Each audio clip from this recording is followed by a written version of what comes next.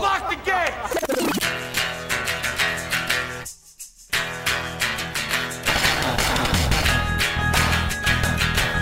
All right, let's do this. How are you, what the fuckers, what the fuck buddies, what the fuck nicks? What's happening? I'm Marc Maron. This is my podcast. Welcome to it. How are you? I feel better. I don't feel 100%. I'm close to, I think, being all better. I don't know. You know, it's hard to know with the COVID situation. My tests are looking good.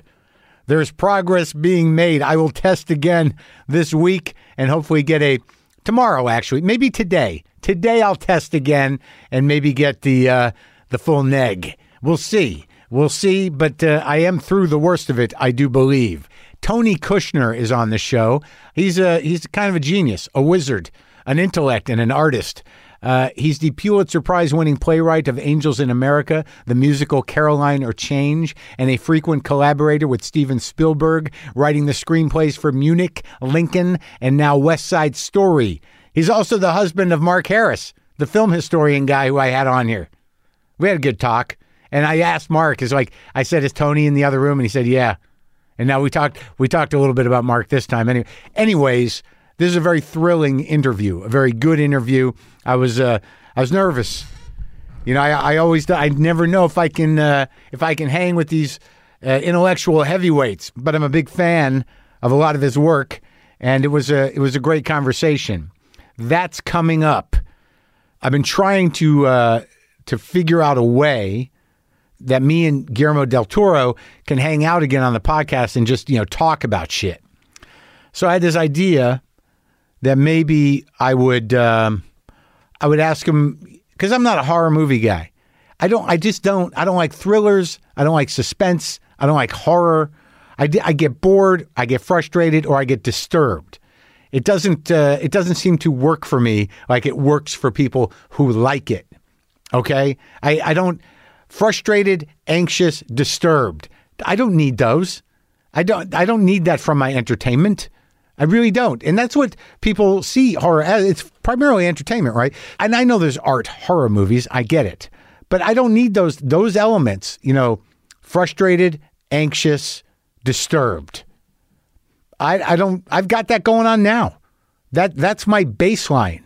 I guess maybe for some people, horror and, kind of slasher movies or splatter horror and all that stuff. Maybe it has a Ritalin effect for some people. Maybe the horror on the screen sort of diminishes or dampens or tempers the feelings that I have, but it doesn't have that effect with me.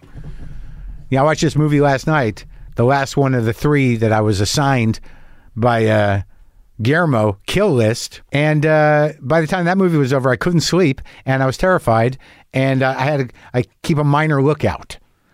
I don't think it triggers the proper response. I don't have the correct sense of humor around horror, or the correct appreciation of the genre, or necessarily the ability to separate myself from the action on screen as being a reality of some kind. Especially that one, because it's sort of grounded in a disturbing reality. You don't know right away that you're dealing with this. It's a fairly traditional horror movie ending. But the other stuff you had me watch, I watched Haxen, which is a 1922 movie. That's I think it's Danish for witch. And it's like half documentary, half sort of cinematic exploration of medieval witchcraft, Inquisition witchcraft, how witches are treated. And then it comes into the current time, being 1922, about how mentally ill people are treated. And in the past, they would have been witches, and now they're institutionalized, which is not great either. It was an interesting movie, and the composition and the narrative storytelling within the black and white stuff, the silent movie stuff was amazing. And apparently there's a 1968 version of it that was narrated by Bill Burroughs, who I love. But I was happy I saw that. The other one I watched was Berberian Sound Studio, which is, a movie about a British guy who takes a job as the sound mixer for an Italian horror movie. And then it just gets weird at the end. It's some sort of psychological thriller that takes place during the making, or basically the sound edit of an Italian horror movie, I guess like Argento movie. But I don't know any of those movies. And I think that this movie was just you needed that as an index, as a point of reference. You needed to be somewhat of an Italian horror nerd or an Argento nerd. So I don't know that stuff. And I found it a little tedious and a little boring. And I don't like movies generally where at the end of them, you're like, did he die? What happened? What did that light mean? Was he in the movie or was the movie the one I was watching? Was that the movie or was it the movie that he was in? Did he lose his mind and think he was in the movie? Did he die? What happened? That's not a great feeling to me. It's better than being terrified, but it is a bit frustrating. I can handle it, from an art movie. I can handle it, but I feel like I missed most of that movie. So anyways, my foray into horror has made me realize three things. I think that in time I could appreciate it, but I do not enjoy what it does to me. Okay? Frustrated, anxious, disturbed. I'm on top of that. I'm already doing that. I don't need more of that. Okay? And if you give me a lot more of it, it's not going to make mine feel any less immediate. It's not going to make it feel any less there. You understand what I'm saying? Do you? So, Tony Kushner is as I said earlier, a Pulitzer Prize-winning playwright. Angels in America, both parts, were masterpieces, amazing experiences theatrically for me. I think I saw the original cast in Angels in America, I believe. I think was that Ron Liebman as Roy Cohn? I think I did see that. It was it changes your life and your mind forever. I did see his musical Carolina Change when I was in the city, and I loved it. But he's a very impressive thinker. He's a very impressive artist. And it's a very specific type of art, playwriting, writing in general, I believe. And if you think about the movies that he did with Spielberg, Munich, Lincoln, now West Side Story, the dialogue's amazing and the storytelling is amazing. And Munich's amazing. And they're all fucking amazing. This guy's he's a heavyweight. He's the real deal. And he's a great thinker. And he knows stuff. And I don't. I know a few things. And sometimes when I don't know things, I say I don't know them. There's nothing wrong with saying I don't know, but you don't want to necessarily, interrupt somebody to get a lesson about something you should probably just do on your own later. But with Tony, I don't know what Brechtian really implies. I know Bertolt Brecht. I don't have a conscious memory or understanding of many of his plays. I maybe have seen one back in college, but when something's Brechtian, I know it means something. So I asked. I think I asked more than that. But it was really a great privilege to talk to Tony. We did this by Zoom. For one, I had COVID. For two, he's in New York. But I did watch both West Side Stories back to back. And you know what? They're both amazing. I don't remember seeing the first one. I must have seen it when I was a little kid because I knew a lot of the songs, but they're both really great. The West Side Story that Tony wrote for Steven Spielberg is playing in theaters. He's been nominated for a Writers Guild of America Award for Best Adapted Screenplay. And we talk about all of it. The whole thing, the Tony Kushner thing. All right, here we go.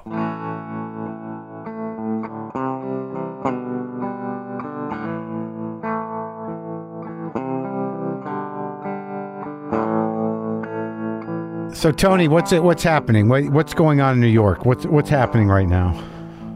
In New York specifically, I don't know. Is it cold? It's cold. It's the Omicron numbers are going down. They're going up in my house. I have it right now. I am really? Yes. Oh, I'm sorry. Are you okay? I think I'm okay. I've been a little stuffy and a little tired, and I had to cancel some dates. But I'm not, I'm triple vaxxed and, full of terror. And that seems to have been made I'm okay. I'll be happy when it's out of me. Yes. And I don't think you should be full of terror. It doesn't seem to really be up to very much. It kind of goes in and makes your head stuffed up, and then it goes away. Did you get it? I have not gotten it. We've avoided it because we don't go anywhere. We stay in our apartment basically all day long, and we don't have kids, and we are where we were antisocial before the pandemic started. So this has been like a literal heyday for you. Yeah, in some ways, yes. Yeah. What have you found has evolved over the last 2.5 years in your relationship because of the pandemic? I think it's actually been good for our relationship. I mean, we were both in a pretty bleak, terrible place when it started, as everybody was. And it was, there were so many kind of apocalyptic warnings about what was going to happen in New York. It did get there. It got pretty close. Well, it got very bad, but there was, in the weeks before it actually really broke out, there were, people saying that the whole social fabric would disintegrate and people would be murdering people on the streets. There would be no toilet paper. Really, things would just be terrible. Marc, who doesn't really like to grocery shop, went out the weekend before and came home with like 8 shopping bags full of meat. Yeah, which we then tried to jam into our freezer because he got convinced that there would be no more meat available. I think everybody got convinced that there would be no more something, and they did everything they could to get as much of that as possible. Wasn't there like a moment where there were no Fig Newtons? The panic was crazy. There were no Fig Newtons and then no grape nuts. I got concerned about about basics. I found myself buying a 10-pound bag of quinoa because I just saw myself eating some sort of quinoa mush for the duration. Yeah, you could probably get by on quinoa. That's what I thought. Yeah. So we were like freaked out at first. We have a house in Provincetown, and we packed up my sister and we fled to Provincetown and sat out the first few weeks there, and then decided we wanted to come back to New York. I feel grateful to him because he gets nervous and also has a kind of a darker worldview than I do and expects terrible things to happen. So he was ready for this before almost anybody else was. And I think that's one of the reasons we didn't get one of the more severe forms of this. I finally just surrendered to his very strict protocols. So, I married the right guy, and it worked out okay. And, we feel like we've gotten ourselves through this together. And, it's not the Blitz. It's not,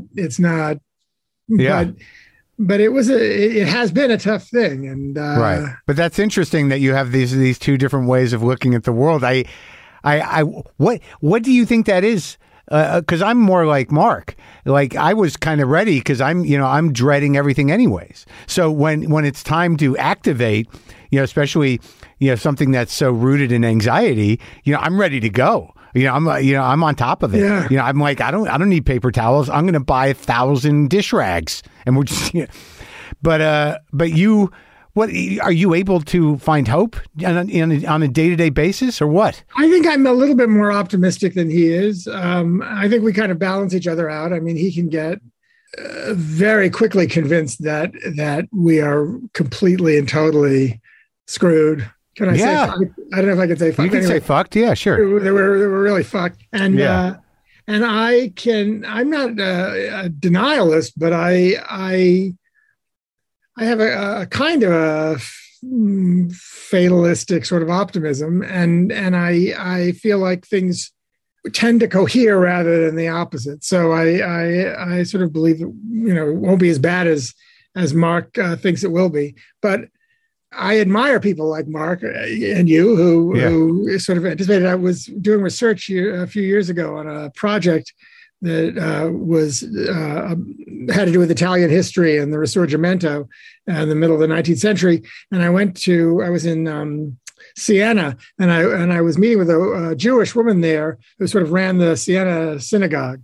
Uh-huh. Her family had left right before Mussolini started rounding up Italian Jews.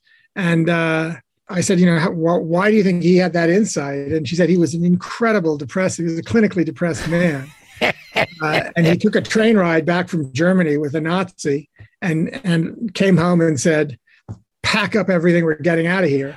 and Okay. they fled. So Yeah. sometimes it's a good thing to have that. All right. So when does Mark say it's time for us to leave then? Well, since 2016, we've actually had a couple of those. Should we be we don't have very much money, but should we be putting what we have in a Swiss bank? Will we be able to get out quickly enough? Can we? Yeah. Will Steven Spielberg give us a berth on his yacht? I mean, is there a way to get out of here? So far he hasn't sounded that particular alarm that we have to get in the car and go to Canada. But can you guys get into Canada? He's not Canadian, is he? I don't know. I always assumed that the Canadian, maybe because I've watched The Handmaid's Tale too much, but if we can get across the border, they'll let us in. Well, I mean, I don't think any of us have tried, nor have we needed to try to get refugee status. So right. I imagine that will be the shift in border policy, is if you show up with all your vaccines or proof of having had COVID and a refugee request. Yeah, and then just like all those Brecht poems, would be sitting on the border waiting for some asshole to decide whether you're going to get over the border or whether you have to kill yourself. It's scary. My brother is a musician in Vienna, and his orchestra, the Vienna Symphoniker, plays during the summer and on the Bodensee in this big opera festival called the Bregenzer Festspiel, and they have to to get from to the opera house. He has to cross this border crossing in Switzerland. And it's the border crossing where all of these Austrian Jews tried to, get out of, through which all these Austrian Jews tried to get out of Austria after the Anschluss. And so he's called me a few times during the darker moments of the Trump presidency and said, "Are you sure you don't want to come open up a bank account in Vienna?" I mean, wow. I mean, there have been moments when you think, sure, I know. I know. I'm like Ireland. I'm thinking Ireland. I'm a Jew, and I've got some sort of weird connection emotionally to Ireland for reasons I don't understand, and I fantasize about it, But then I try to kind of realize it's a fantasy, and I don't know that if I got to, if I go to Ireland, that they're going to be like, "Oh, thank God you're here." Finally. I'm sure they would welcome you. They seem all right, but I mean, Leopold Bloom. It's what am I going to do there? You want to hear a good Irish Jewish joke? Yeah. So this Jewish guy is this is during the Troubles, and he has to go across the border from the Republic of Ireland to Northern Ireland. And he's nervous, and he gets to the borderline, and he gets to the official thing, and then he's driving, and suddenly these guys with balaclavas and hats come out on the road with shotguns, and they stop his car, and they go up to the car, they rap on the window, and he rolls down the window, and the guy says, "Are you a Protestant or a Catholic?" And the guy says, "I'm Jewish." And the man with the gun says, "Yeah, but are you a Protestant Jew or a Catholic Jew?" Yeah. Good question. Yeah, that's funny.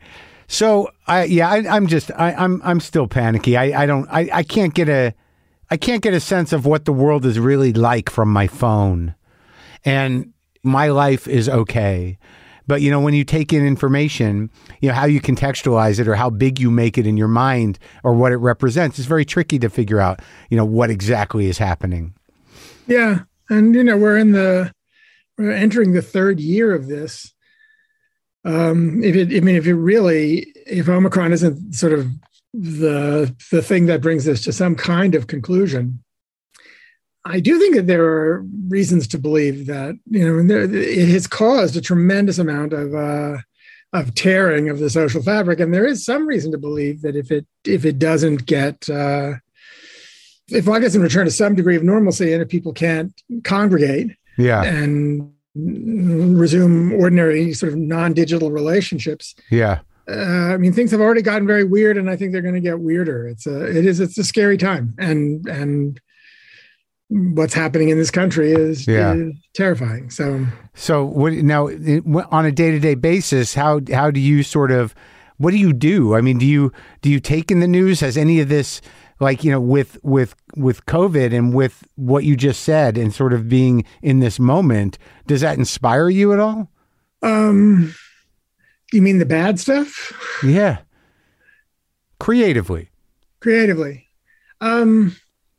When it's really bad, no. I mean, or at least not in the immediate moment. I'm not somebody who can take in terrible, a really terrible news cycle and immediately process it in some way. Yeah. I try to pay attention, and I try and take notes, and I try to keep track of how the reality that's coming to me through outside sources jibes with my sort of fantasies of how reality ought to go and my theoretical understanding of history and reality. I mean, I know that that's a kind of a back and forth process. That's a dialectic that eventually will result in work. Right. When I write something, for the most part, I'm drawn to subjects that, feel like they're of significance because they involve sort of agonizing questions that I don't know the answers to. Right. And these are very often political questions. Yeah. But I've always been in awe of people like Larry Kramer, who, in the middle of the AIDS epidemic, when things were really, the pandemic is horrible and terrifying, and it's global, which is a whole other thing, but it's not lethal in the way that, even Delta and the first one, Alpha, it doesn't feel like the same death sentence that AIDS felt in the early years, where if you were a gay man and you had sex and you were sort of sitting around wondering if your number was up and if you'd be dead in 6 weeks, and dead in a really horrible, horrible way.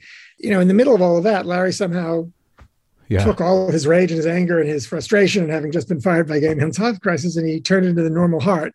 And I was very close to Larry for a long time, and I still don't understand how that was possible. I don't know how he found the will, but also the clarity. I mean, Normal Heart is a beautiful play, and it's a powerful play. It's also like a pretty insightful, incisive analysis of like what happens to power structures and also conventional prejudices when they're confronted with a catastrophe. I mean, he really dissects it kind of beautifully, and the different characters. I mean, it's the way that different people react to this horrific news and this horrific new reality. I mean, the tracing through that it's done so beautifully and with such incredible honesty and unsparing truth. And it's Uncle Tom's Cabin, Louisa May Alcott. I mean, there are people who do that, and it's astonishing when they do. Mostly, it seems like that template would be very effective, as a means to take on even what we've been through over the last 6 years. Absolutely. I mean, it's for me, I need a little bit more perspective. I need a little distance. Right. I started writing Angels in America in around 87. How old were you? I was 32 when I started working on it. Now, okay, so you decide to take that on, obviously the vision that you had was less personal than Larry's, I guess. Correct. And it was a few years into the epidemic. Right. So AZT had arrived already. Right. And things were a little bit more, not good by any means, but there were tests. There was AZT. Things had that terrible thing at the beginning in the early 80s where you discovered your first lesion and then you were dead a few months later. That had sort of begun to stop when I began to think about writing Angels. And by the time I finished it in 1990, we were already, I think, pretty well on our way to the triple cocktail and real transformation of the way the disease was managed. So in terms of your creative process, what do you see, what needed to happen between sort of you and Larry, not as individuals, but in his approach and your approach? How did the picture come into focus for you? Did your brain need to create these characters or these, Well, I mean, it sort of goes back to what we were talking about in the difference between me and Marc, although this is not, I think, a difference between us as far as writers. There's a huge difference. In Virginia Woolf's Room of One's Own, she talks sort of enviously, she talks about the Bronte sisters, I think, and Jane Austen and Shakespeare. And she just, I think, maybe misquoting her, but I think that what she says about Austen is that there's this kind of, that the Brontes, there's a rage in the novels of Emily and Charlotte Bronte And that Jane Austen's work, I think she says, is miraculous because it seems to have been written without any anger at all. And then she says that's actually maybe one of the things about Shakespeare that makes him the greatest of all, is that it's written without anger. I have a lot of anger, but I don't know that I find anger an enormously useful tool in writing plays. Larry was an anger artist. I mean, Larry was he could be delightful. He could be very sweet. He could be very funny. I talked to him once. I when I was at Air America, you know, when he wasn't ill or anything. He was old. I can't remember when that was. It was probably 2003, I guess. And it was great. It was a great afternoon to talk to that guy. I mean, he was amazing. He had great stories. It was for that book, Today's Gay Man, or Today's The Tragedy of Today's Gays. Yes, that where without my permission, he took an email that I had written to him. Oh, and used it as the blurb in the back of the book. No kidding. Did you have it? Do that all the time. You could never write to Larry with any certainty that what you were writing was private. It would almost certainly, if he thought it had any sort of like propagandistic, proselytizing value, he would use it, and he lives life in a very public way. So yeah. You know. Yeah, I'm familiar with it. I think I'm that kind of Jew myself. You know, the angry guy. But so you learned at some point that anger was not a good tool for you, because like where did you get your chops? I mean, when did you start working out as a playwright? I think I grew up in Louisiana, and I came to New York to go to Columbia as an undergrad. And the minute I got here, I started seeing every play I could see. Was that something you grew up wanting to do? I mean, yeah, my parents were professional musicians, and what kind of music? My father is a Juilliard trained clarinetist, and my mother was an Eastman trained bassoonist. She was very successful. She was first bassoon of the New York City Opera when she was very young. One of the first women in the country, I think, to have a principal chair. And she recorded with Stravinsky on 2 occasions. And she was a great bassoonist. My father was a really wonderful clarinetist, but he had the misfortune of being the same age as Stanley Drucker. So when Stanley Drucker was emerging as the world's greatest clarinetist, he was taking all the jobs in New York. And my father wasn't getting enough work. So my sister, who's a year and a half older than I, was born deaf. And my parents freaked out about that a little bit, I think. And my father decided that he would move the family down to Louisiana, where he was born, and our family had a little lumber business. And so we grew up in Louisiana, and then in the lumber business, and a lot of Jews in the lumber business in Louisiana. It's a weird but true thing. Have you sort of done a kind of personal history? How did the Jews get to Louisiana?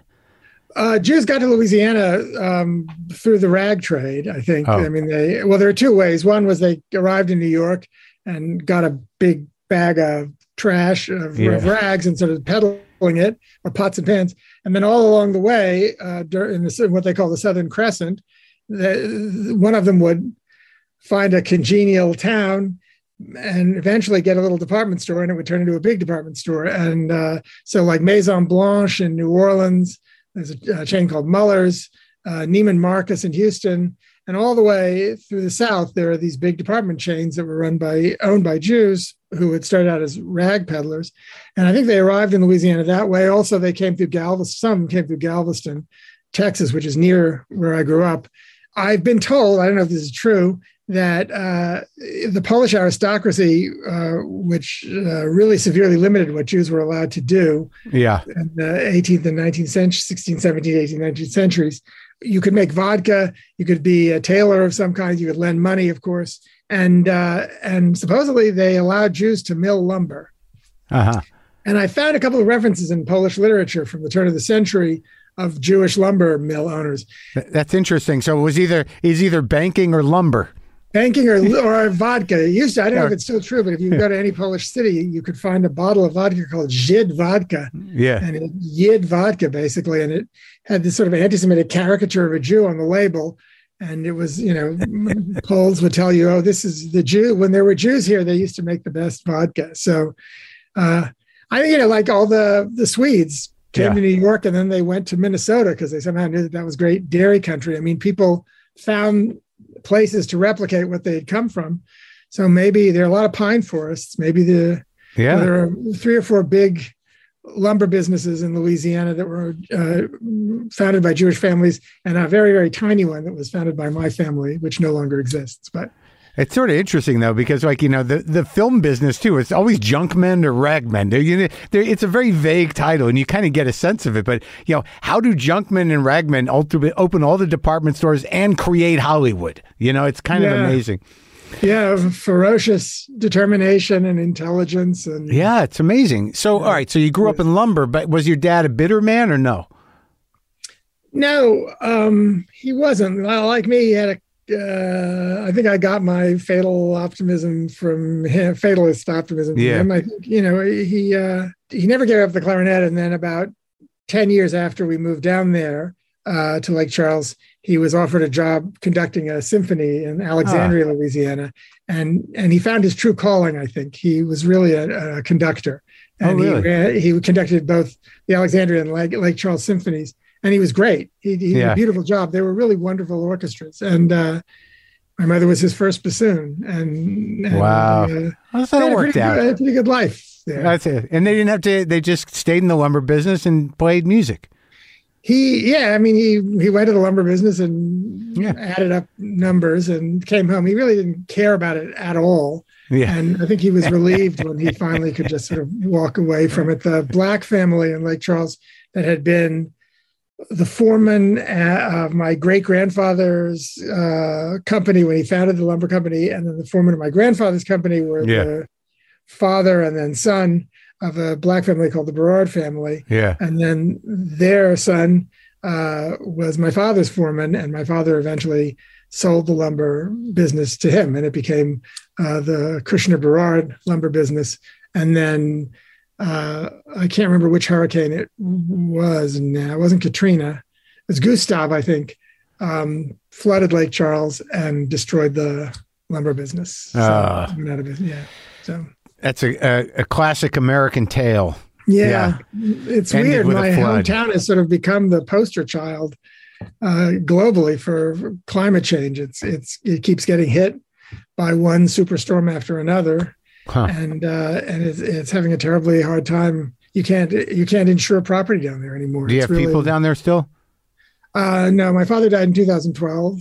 Yeah. I have a few friends, but then they're still there and they're struggling through. But it's a hard place to be. Lake Charles is one of my favorite Lucinda Williams songs. Yeah, she's one of our star alumni. What a song.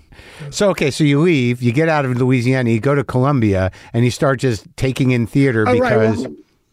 Well, the reason I went to Louisiana is because when my parents got there, my mother continued to play the bassoon, but she had a very sort of large creative soul, and she decided to try acting. So she became an actor. And that's, I think, when my fascination with theater, all to do with Oedipus. Right. I loved her, and I loved watching her on stage.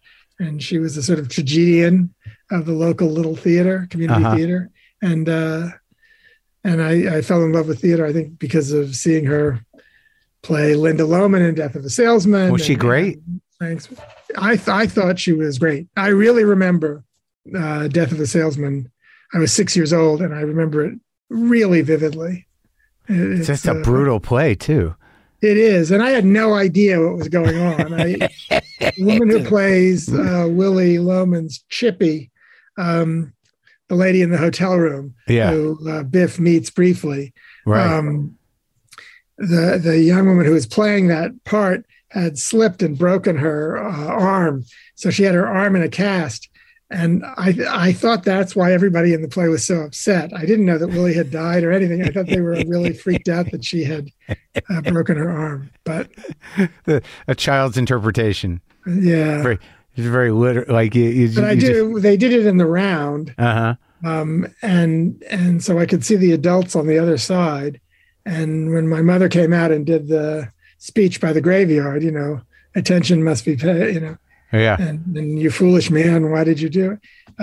I could see all the people on the opposite side. I mean, people that I knew who were grown-ups. It was the early 60s, so they didn't have waterproof makeup then, and everybody had raccoon eyes, just like sobbing.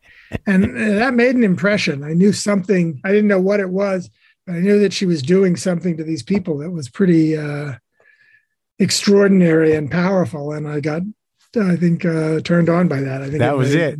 Yeah, that was it. I want to do that. A room full of running mascara. A room full of weeping women with raccoon eyes. Who could ask for anything more? Oh God. So when you're coming up in New York, I mean, who were the playwrights that like you found were modeling your perception?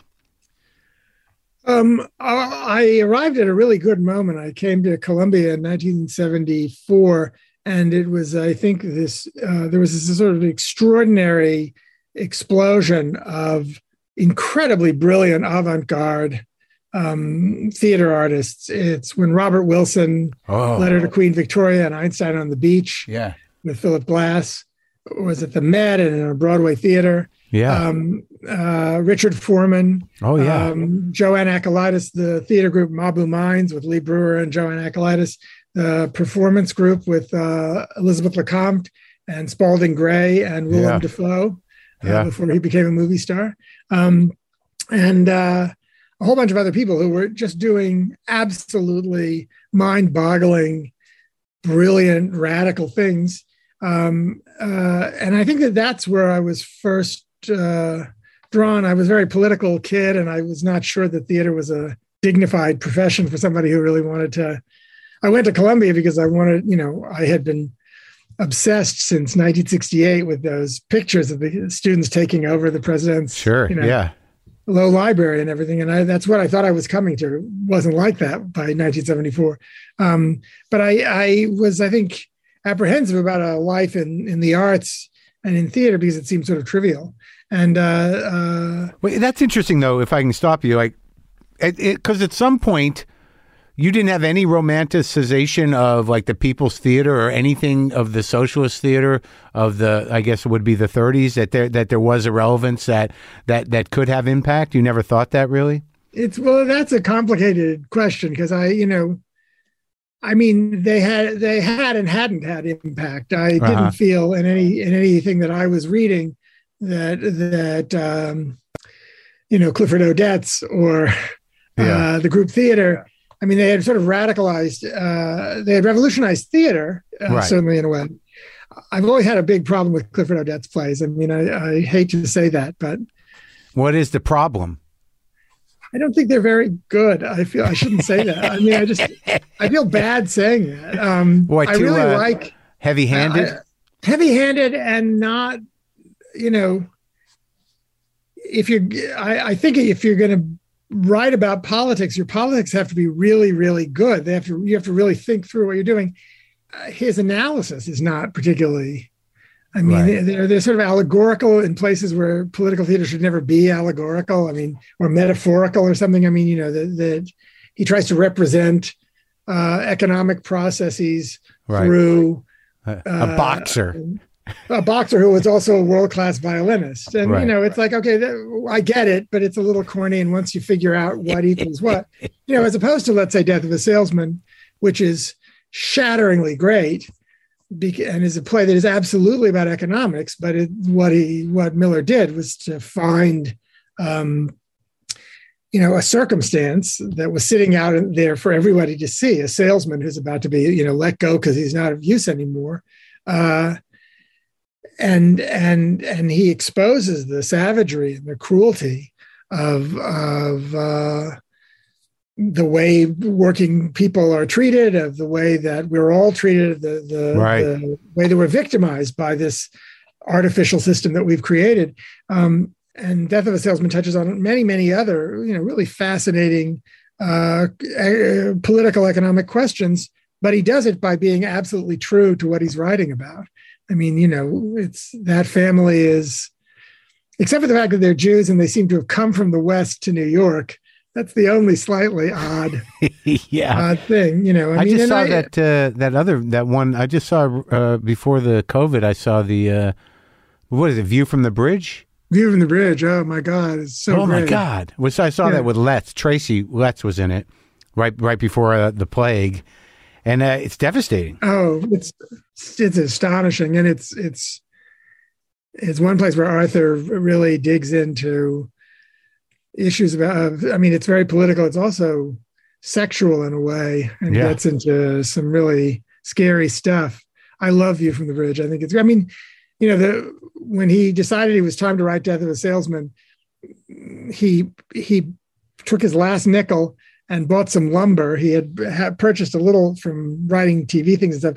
He had purchased a tiny piece of land in Connecticut, and he built a little house, and then went into the house and wrote Death of a Salesman. And that's the thing about Arthur Miller is he was also, I mean, he was a great writer, and just as a playwright, a spectacular craftsman. I mean, in almost all of his plays, the minute they start, you sort of know you're in great hands. You know that you just know. Not so much so with Clifford Odets. So, right. So Miller had a big effect on you. Yeah, not initially. I mean, he did when I was a kid. All those guys you were talking about, like Foreman and Wilson, and I've seen those plays, and I've seen Foreman stuff, and I've seen some of the like Spalding Gray stuff. I mean, I guess when you're younger and you see that stuff, it makes you realize that there's no real. You really decide your own limitations. Yeah, and that. I mean, all of those people worked in an incredibly complicated way in relationship to forms that had gone before them. I mean, there are, all those plays that Spalding Gray did with Liz Lecomte, where each one was based on a Great American, Long Day's Journey into Night, or, they're based, they had direct reference to specific works of American theater, and Spalding always presented himself as just a New York actor. Right. I loved Miller. I think the first playwright that I kind of fell in love with I read him in a modern drama class at Columbia was John Guare. I read House of Blue Leaves. Yeah, I met that guy. I kind of know that guy a little bit. Yeah, well, I think he's still around, isn't he? Yes, he is. Yes. And he's a very, very great playwright. I think one of our best. Huh. And then Tennessee Williams came next. Uh-huh. And then I think Eugene O'Neill, and then Arthur Miller. My big obsession during my college years, and to some extent, I'd still say next to Shakespeare, probably the playwright I have the deepest abiding affection for is Bertolt Brecht. I just... I don't know if I understand him or know exactly what characterizes Brechtian things. Oh, at some point we should. We probably don't have time to do that now, but I'd love to talk to you about it. Well, no, he takes the fundamental truth of the theater, which is, I think, in everything that Shakespeare does, that you're confronted with theater's power is that it is bad at making illusions. So you're watching something that isn't really believable. At the end of Hamlet, everybody's dead on the stage, but two of them at least have had a sword fight, so they're panting hard. Yeah. And but if it's a great production of Hamlet, you're kind of annihilated at the end, right? Emotionally. Yeah. And that doubleness of complete investment in a reality that to be artificial is critical consciousness. It's what Marx is writing about. It's like, how do you see beneath the apparent surface of things to what really lies beneath? And, Marx's point, Freud would say it's the workings of the unconscious. Right. Marx would say it's the relations of capital. It's the relations, human relations that have gone to produce commodity forms. Right. And what Brecht is all about is, he's basically just a very great playwright, but his theater is about sort of privileging that moment of belief and disbelief, so that you're always, you're in it and you're out at the same time. I always think like a great example of it is just Jack Nicholson's entire film career, because I just saw this outtake I'd never seen before online from The Shining, where everybody's getting ready to do the scene where he's breaking through the door of the axe. And all these ADs are running around saying, talking to Kubrick on walkie-talkies. And Nicholson is behind them looking completely insane, jumping up and down and going, "It's murder today, murder today." And then he reaches over and he picks up this huge axe and starts swinging it. And they're all ducking while they're trying to get the set ready for the shot. And Shelley Duvall just sort of walks through, rolling her eyes, and goes in the bathroom and shuts the door. And he looks completely nuts. But the thing that makes him so incredibly great is that he has this weird ability. He's always in it and out of it at the same time. He's always in it and he's also commenting on it. Interesting. Yeah. And it's how an actor does that. There are just some actors that really do. Some people lose, go away completely. And there's not too many actors really that do it. No. But I think a lot of musical theater performers. I never got to see her on stage. I saw Zero Mostel briefly do one old revival of Fiddler. I never got to see Ethel Merman on stage, but when I listened to her recordings, she has that. Well, I think it's necessary as a musical theater star in a way. Yeah. Well, there's a formalism, there's an artificiality. Yeah. I saw your musical. I saw Caroline or Change. Oh, great. Yeah, it was great. I enjoyed it a lot. But that's sort of like, it seemed a very personal thing. It's the closest to an autobiographical thing. It's dedicated to the woman that, her name is Maudie Lee Davis. She's still alive. She lives in Lake Charles, and she worked as a maid for my family when I was a little kid, all the way till I left for college. And then she continued to work until my father died. And she's retired now, but I dedicated the play to her because Caroline is sort of loosely modeled on her. Yeah. It's not a documentary account of things, but there are certain things that happen in the play that happened to me and to Maudie. So yeah, it's very personal. Did she see it? Yes, she did. When I finished writing it, I was nervous about it. So I sent it to her. And I sort of wasn't sure that she'd ever read a play before. Yeah. And but I called her and I said, "Maudie, I'm sending you this thing and I'd like you to read it. It's not about you, but it's loosely based on you. And I want to dedicate it to you." And she said, "Well, that's so nice." And oh my God. And she said, "Well, send it." So I sent it, and she immediately sent it to her daughter, Carolyn. Carolyn read it for her. And then called her and said, it's very touching, and Carolyn really liked it. So then Maudie said that she was honored and pleased. And then when it was opening at the Public Theater, I flew her and Carolyn to New York, and I was terrified. I didn't know. Tanya Pinkins, who played the part, who created the role, when Tanya had her wig on, her 1960s wig on, she really looked like Maudie. Yeah. And that wasn't deliberate. It just happened to be that they looked a little bit alike. Yeah. And I thought, oh my God, what if she's really up? I mean, because I made this character like I remember Maudie being. She was different from a lot of the other African-American women who worked as maids. They put on this, friendly mask because you had to. She didn't really do that. She was a kind of a tough, and often very angry person. And so I was fascinated by that then, and I wrote her that way. After she cried and she really loved it. She met the cast. Then we were in the cab going back to my place, and she was in the middle and I was on one side and Carolyn was on the other side. And I said, "So what did you think of, she talked about the play, but she hadn't said anything about the character." I said, "What did you think of Caroline?" And she said, "Well, I liked her. She would do anything for her kids. And I liked that." And I said, "Right." I said, "But what about the angry stuff? Do you think is that fair? Do you feel like that has any relationship to the way you used to be before you turned into this very sweet old lady?" And when he said, "Oh, no, I was never like that. I was never angry like that."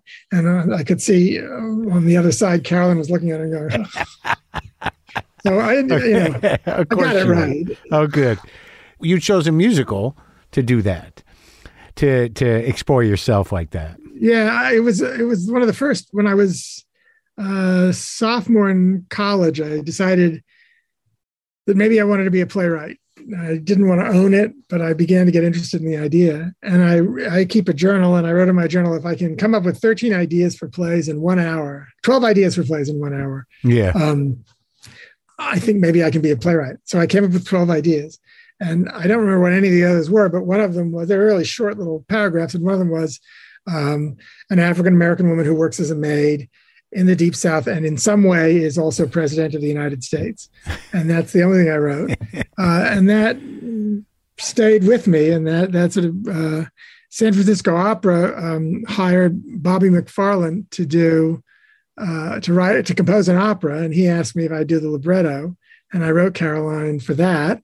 And then Bobby decided he didn't want to write an opera. He played around with it, but he decided he was a jazz musician and not really an opera composer. Who? Bobby McFerrin? McFerrin, right? Yeah. And so he gave me the rights to the libretto back, and then I went to George Wolfe, and we went to Janine Tesori, and then that's it. I think because my parents were musicians, it was something. It was I didn't think I ever really wanted to. I mean, they say that Tennessee Williams really made life hard for himself by starting his career by writing Glass Menagerie. Yeah. O'Neill waited till practically the end of his career to write Long Day's Journey, but something really autobiographical always seemed scary to me. Right. Maybe because it was going to be a musical and my parents were musicians, it felt like it would be the right moment to dig. Yeah, but also when you think about, O'Neill, it's like it doesn't sound like you're going to go down a tunnel of darkness for, how dark is it going to get for you? Oh, I wish I could get that dark. I mean, he was the greatest. Yeah. Mean, he was. But I mean, autobiographically speaking, maybe this was. Yes, I'm glad I didn't have his family. Yeah. Have you ever visited the house? No. If you're ever on I-95 between like New York and through Connecticut. Yeah. In New London, Connecticut is the Monte Cristo cottage. It's the cottage his father, who was an enormously successful actor, bought. And it's the cottage in which Long Day's Journey is set in 1912. Oh, wow. Yeah, and yeah. It's a National Historic Registry landmark. It's run by the Parks Department, but it's really weird because it's not, like, some sort of big mountain range or something or a beautiful forest. It's this terrifying house where four people, ate each other basically. And it's one of the weirdest national landmarks in the United States. It's absolutely worth a visit. It's and you can just, the minute you go in, the unhappiness is still there. I mean, it's just you can feel it in the wood. Oh, you really can. It's a spooky. Oh, it's a my spooky God. place. So the whole journey of Angels for you, 1 and 2. I mean, that was like how long a period of your life? Like a decade? Yeah, I started in 87. I finished part 1 in around 88, 89. It opened at the National in London in 1990. I had already written a very rough draft of the second part. The first part, I think, eventually, then it went to the Marc Taper Forum, and then it came to Broadway by 93. And then in 94, Perestroika opened, and then the national tour went on. So yeah, it was about 8 or 9 years. And that was like, but that was your, like the first big play, and it was huge, and it's like eternal. It was huge. And it's always going to be huge. Well, kinna her, poo, poo, poo. All I care is that it outlasts me. Yeah. After that, it's on its own. But and when you put that together, I mean, were you able to see, like when you talk about like a thoroughness of character or being true to who they are and what's happening in the play, like, and it seems like, when the angel comes down, that's spectacular. That, something enabled you, to sort of like conceive of that. No, right? I had a dream. It was a dream. Okay. That's how it started. Right. The first guy that I had known personally to die of AIDS, I was doing a year residency in St. Louis on a National Endowment of the Arts fellowship in directing. And I got word that this dancer named Bill, who I'd gone to graduate school with at NYU, had just died, and I was sad about that. And I went to bed that night, and I had a dream that he was in his pajamas on his bed and looking terrified up at the ceiling, which started to bulge, and then it cracked open, and an angel came into the room, and wow. And then so there it was. That's amazing, right? I didn't know that. I'm sure that's out there to know, but because that moment in the show is like, it's just overwhelming. That was supposed to be the intermission of a 2.5 hour play. It didn't work out that way. It wound up getting longer than that. I feel like we all contain multitudes, and sort of one of the things that you try to do as a writer is loosen the stays that the internal stays that hold you together as a person just enough, so that stuff that ordinarily in everyday waking life you would keep securely locked away, you kind of loosen the hinges and the doors a little bit, and things start to come out. And that's a good way to look at it. So when you the one thing I like, when I was thinking about, I watched your West Side Story in Spielberg's, and then an hour later I watched the other one. So I was able to really kind of see them both like that, to see, because I didn't remember the original. I think I saw it when I was a kid. And, I wanted to see what stayed and what went and what was different, and they both are pretty spectacular, on their own. Right. So when you take when Steven Spielberg asks you to do this, as he's asked you to do other movies with him, I don't know, I assume they were different. But I mean, what's the first thing you do in terms of how are you going to reboot this thing? What do you think? Do you say to yourself, well, look, the race issue is there, but the class issue is unexplored? Well, in a certain sense, that is where Steven started. I mean, the first I said, why do you want to do this? Because we both love the 61 film very much. Yeah. And I said, why do you want to do it? And he said, there were a few things that he was interested in. The fact that cameras are so much more mobile now. You can move them around. You can, technical stuff. Yeah. I mean, that things that really get Steven excited. Yeah. He wanted to do a musical. He's always wanted to do a musical, and it's arguably the greatest musical. But he also said, I feel like these are street kids and they're very poor. So we began talking about poverty, and poverty as being this kind of along with racism and xenophobia, poverty is kind of the overarching meta villain of the tragedy. Yeah. And that led me to start researching the area that these guys were writing about, where I live right now, Lincoln Square, what was called Lincoln Square. Isn't it a Robert Moses development? Yeah, there was in 1957, Moses and the Committee for Slum Clearance won 2 Supreme Court cases and blasted away a gigantic part of the West Side. Part of it was a real slum that was primarily inhabited by the left behinds of earlier generations of European immigrants that had come and sort of left there mentally challenged, and the sort of criminal element and drug addict and so on were left behind, and they were living in these kind of derelict brownstones. The top of of Lincoln Square was called San Juan Hill, not because it had anything to do with Puerto Rico, but it had been called San Juan Hill for a long time. I think I finally figured out why, but that's another story. Why? I can't prove this, but people don't know where the name came from. It was an African-American neighborhood from about the teens into the 40s. And then when Black people started moving up to Harlem, they began renting these, their apartment buildings that they owned to Puerto Ricans who were just arriving in the 30s and 40s and 50s. And but they'd always called it San Juan Hill. And I have no way of proving this, but the Rough Riders, when they wrote up San Juan Hill, which is in Cuba, is one part of the story that I forget the name of the hill next to San Juan Hill, but there was another hill held by the Spanish that had a fort on it that was protecting San Juan Hill and the fortress atop San Juan Hill.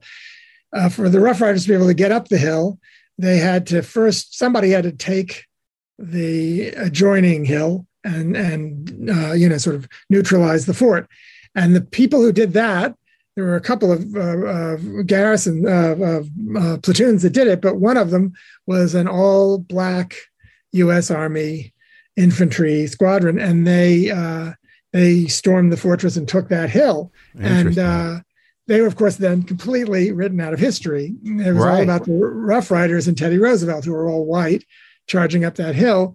But the black people that had made it possible were forgotten. And I have no way of proving this, but I really wonder, because the timing seems to work out, if the veterans from the Army veterans who felt themselves to have been great American heroes, as they were, forgotten, decided to name this neighborhood that they were moving into and maybe buying real estate into with their pensions. If they decided to call that neighborhood San Juan Hill. And then it became a Puerto Rican neighborhood. So I think that's pretty good speculation. I don't know, maybe good research, good connections. I thought maybe that's the you did you did the good thinking on that. Well, thank you very much. So you decide to set it very specifically in this wreckage. In the wreckage, and which became I think a really significant sort of aspect of the film that people I love anything about a scarcity economy. I love movies, books, plays where an artificial scarcity is created and the people that are fighting that are sort of set against each other to compete for the very little bits of usually not very valuable whatever that's left because of this artificially created scarcity. The fighting becomes more and more violent and ugly. I think because there's a real enemy that isn't present where the actual power lies. And I think that frustration amplifies the fight between groups that don't really have anything to fight about. And in this case, these little white racist street kids and this kind of neighborhood protection group, the Sharks, who are trying to keep their neighborhood together. So that's how you conceived of it. And it's interesting, like watching them both side by side, is that a lot of the race stuff and the xenophobic stuff is really in it, and a lot of the it's very uncomfortable. And once I guess once you get past the blackface stuff, which is, I guess, the nature of movies at that time, the dancing and the tension and the emotions of it are all there. But like what really happens in your version is that there's a depth to it that connects them all. Like there's not the same, outside of like this neighborhood's always shitty, but there is something, like you're saying, there's something bigger than them that's setting this, in motion. Yeah. And it's not addressed by them specifically, maybe a little bit with the women singing, their understanding of a possible future that's false, or even their understanding of what's really happening seems the most grounded understanding politically in the whole piece. I mean, I think I'm really glad that you said that, because I think that, I felt like what we were doing the whole way was taking, I think the original musical is a masterpiece. I think it's a great work of art. And all the things that we wanted to talk about and deal with, and that we did talk about and deal with and address in the movie that we just made, I think are latent and latent but present in one way or another. Yes. In the original Broadway musical and in the 1961 film. And so it felt like we had a new opportunity to look at it and to sort of draw some of those things. We got permission from everybody and support to do that. And I thought that the decision to have no subtitles, I think, was good. And I think that white people deserve it. I sort of feel that way too. Also, practically speaking, Puerto Rican Spanish, is filled with English idioms. So you'd have a hard time, I think, subtitling. It'd like be, that there are people who are struggling with whether or not they want to speak Spanish or speak English, and they can speak both. So you'd be popping into subtitles all the time, and it also sort of then makes English the official language of the movie. And I think it, I've been enjoying how freaked out people on the right, like on Fox News, were that there's unsubtitled Spanish in the film. So stay away, because if you go, you won't have any idea what's going on. Are they really doing that? Yeah, there was a real sort of like, oh my God, this is woke culture taking over, and it was like, don't panic.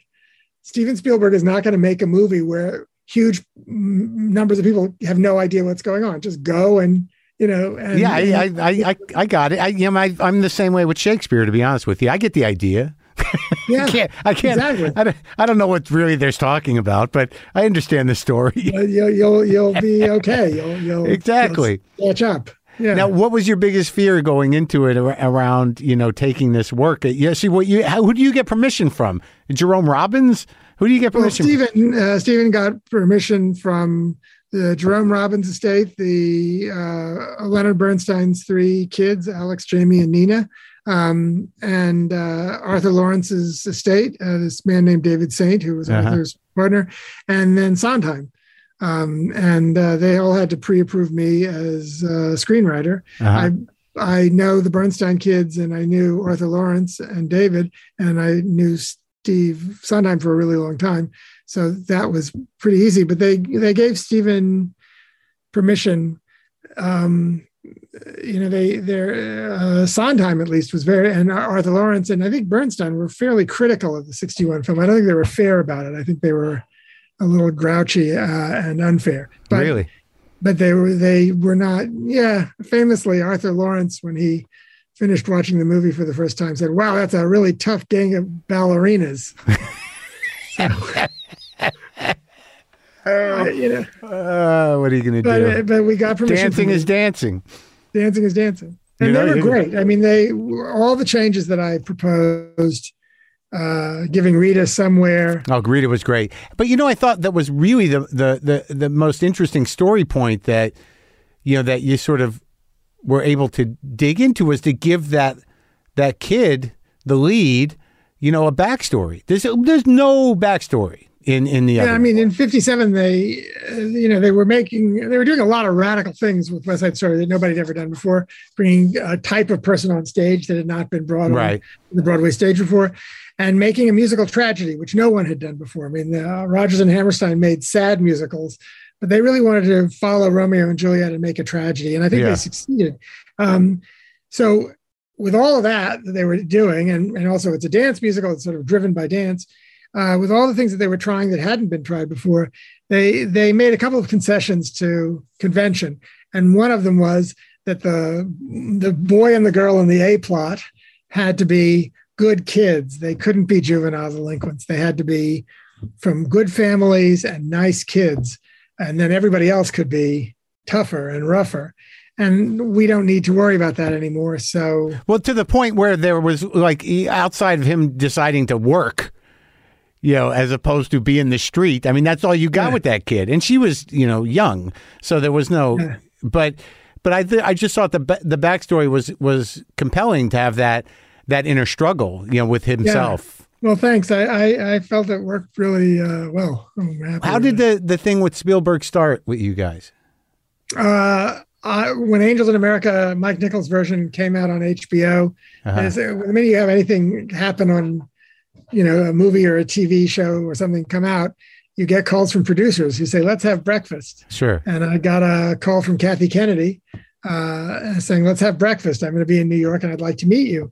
And you just meet and you have breakfast, and they say, "What are you doing?" And you say, "What are you doing?" And I said to Kathy, "What are you guys working on?" And she said, "We're working on you and Steven." And she said, "We're working on 2 films. One is about the murder of the Israeli athletes at the Munich Olympics in 1972.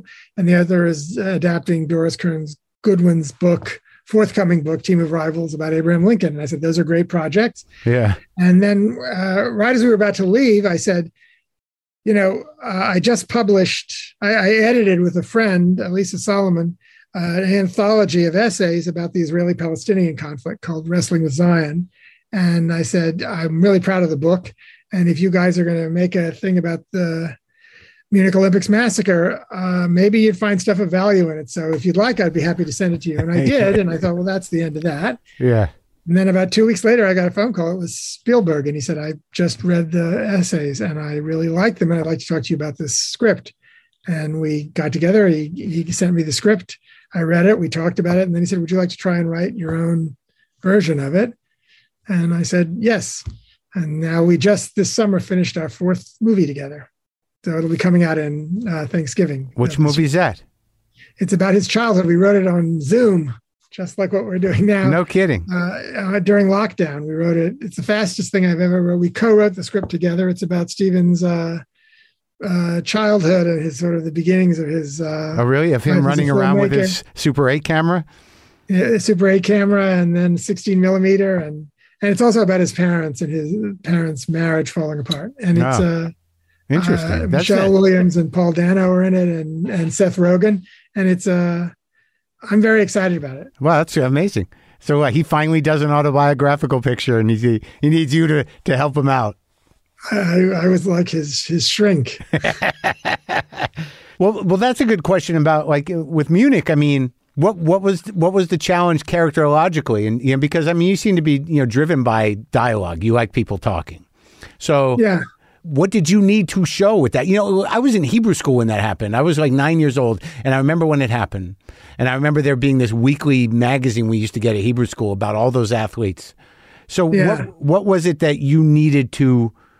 What was it that, with what you were saying before about forces and about people, at odds with each other in situations that are out of their control?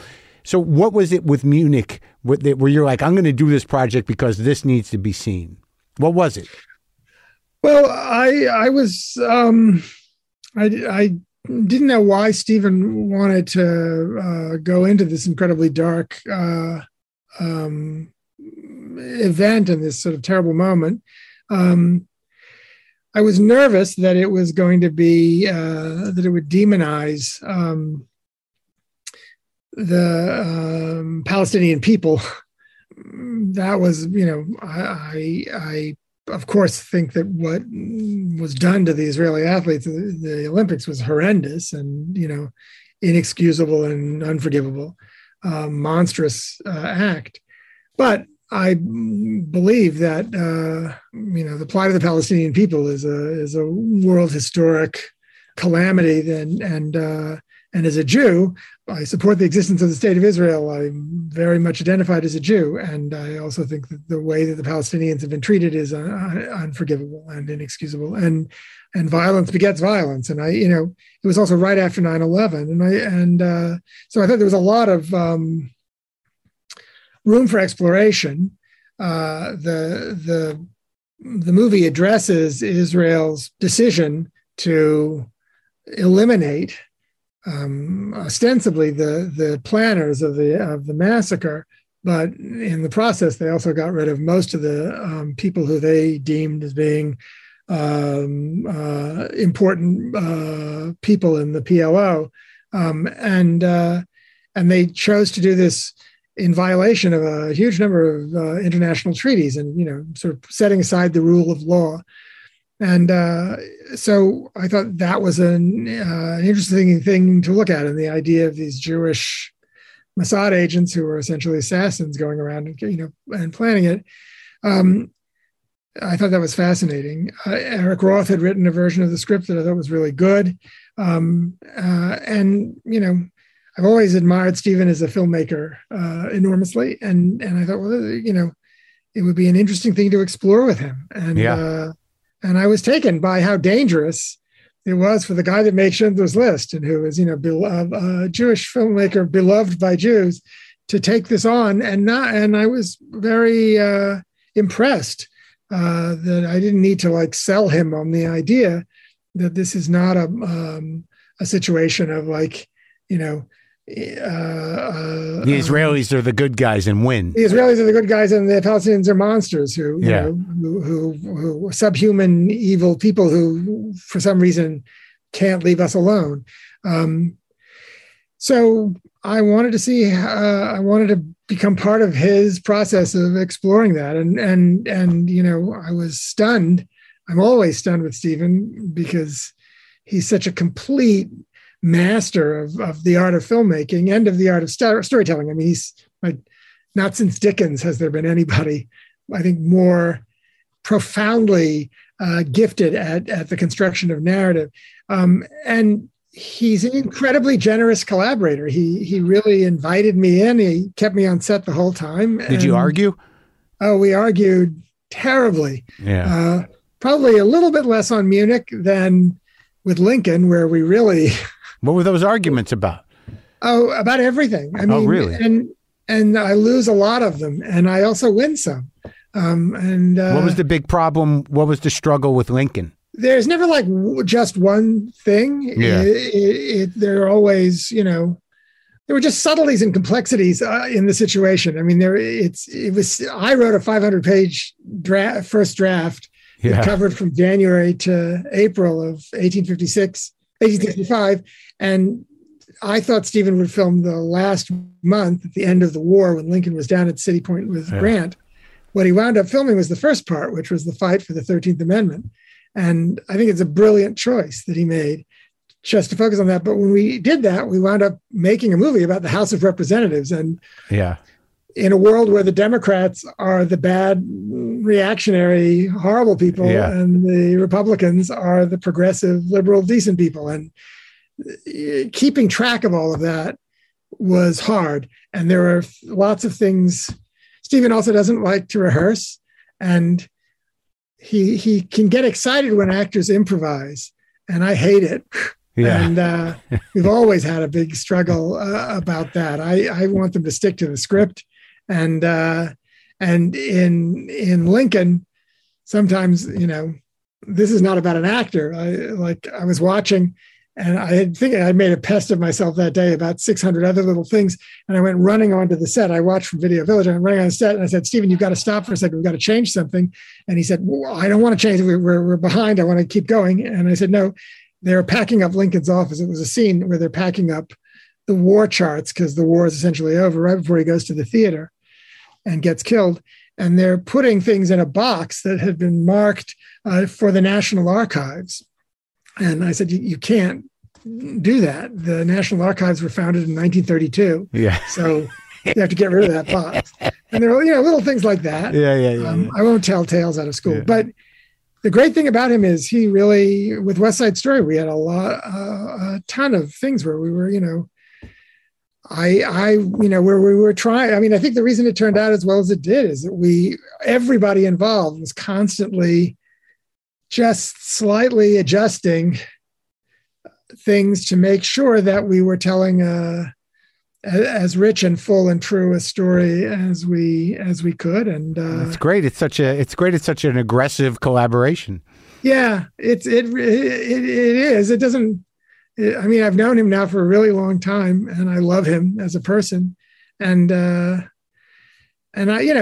feel like it's an incredible privilege because I think he's. I don't use this word very often, but I really do think he's a genius. And I think he's capable of doing things. When you work with him over and over, he'll come up with some shot or some image just out of the thin air, it looks like, and you can't understand where it comes from. And he doesn't always explain it well.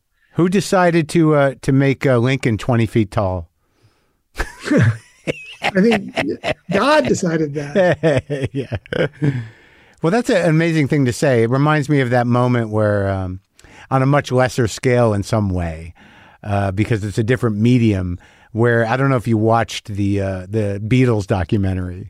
Oh God, that was where Paul's just amazing. Sort of like pulling Get Back out of the air, and you're like, it's happening right now. It's happening.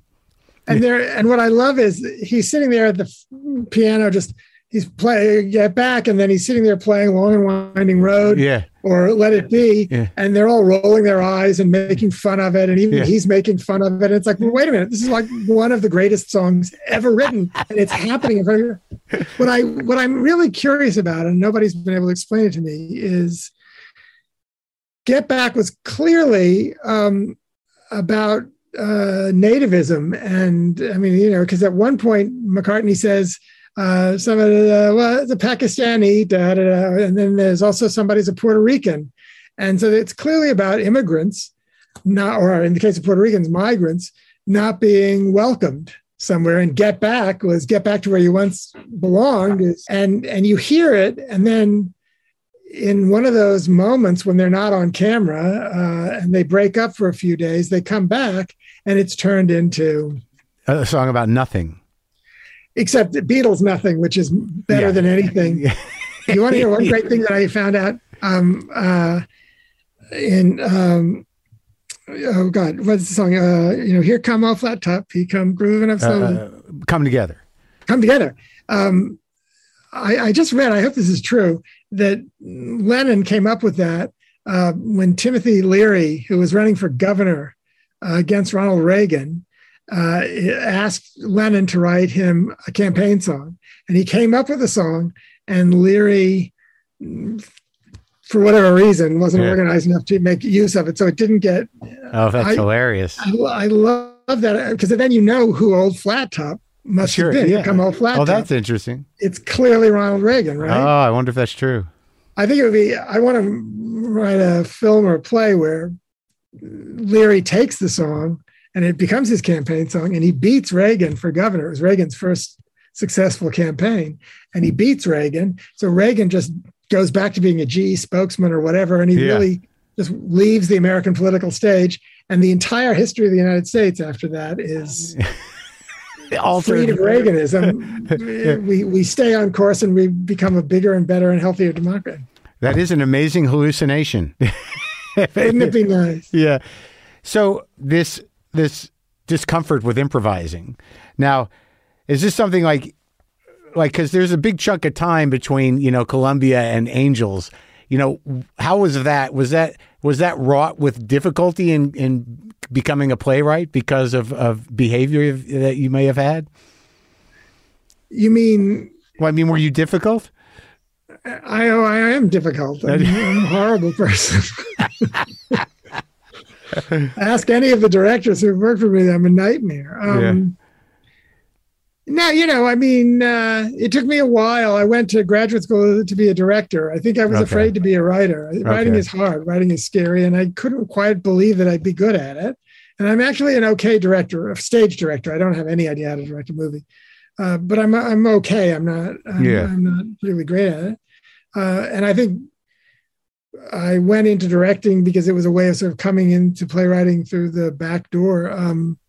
Was it helpful?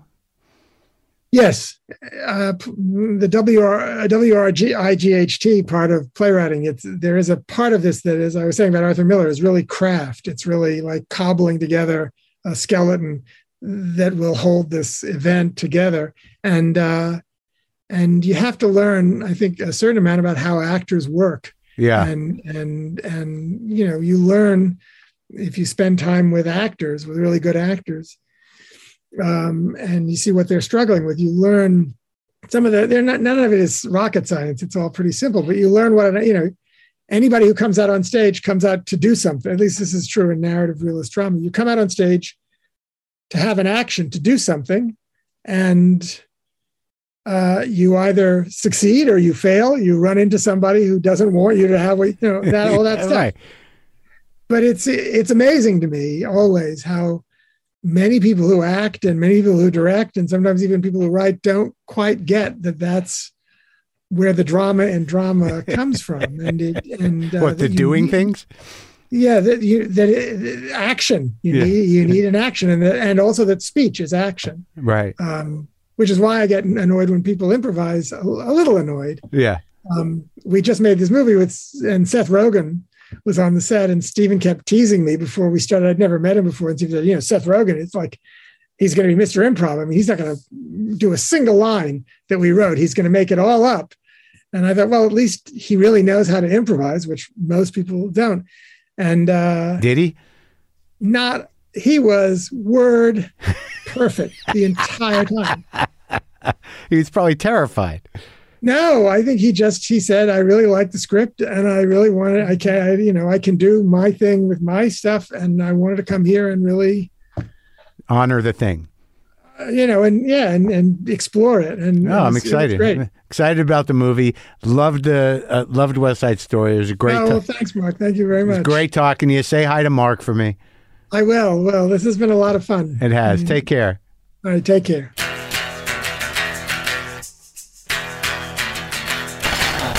Wow, that was rich. Is that the right word for it? Nice, rich, deep, thoughtful, and it was made my brain go all the places. West Side Story is playing in theaters now. I would go see it. It's pretty great. So That was fun. Tony Kushner. I'm just going to whip out some guitar. I'm going to whip it out. Here we go.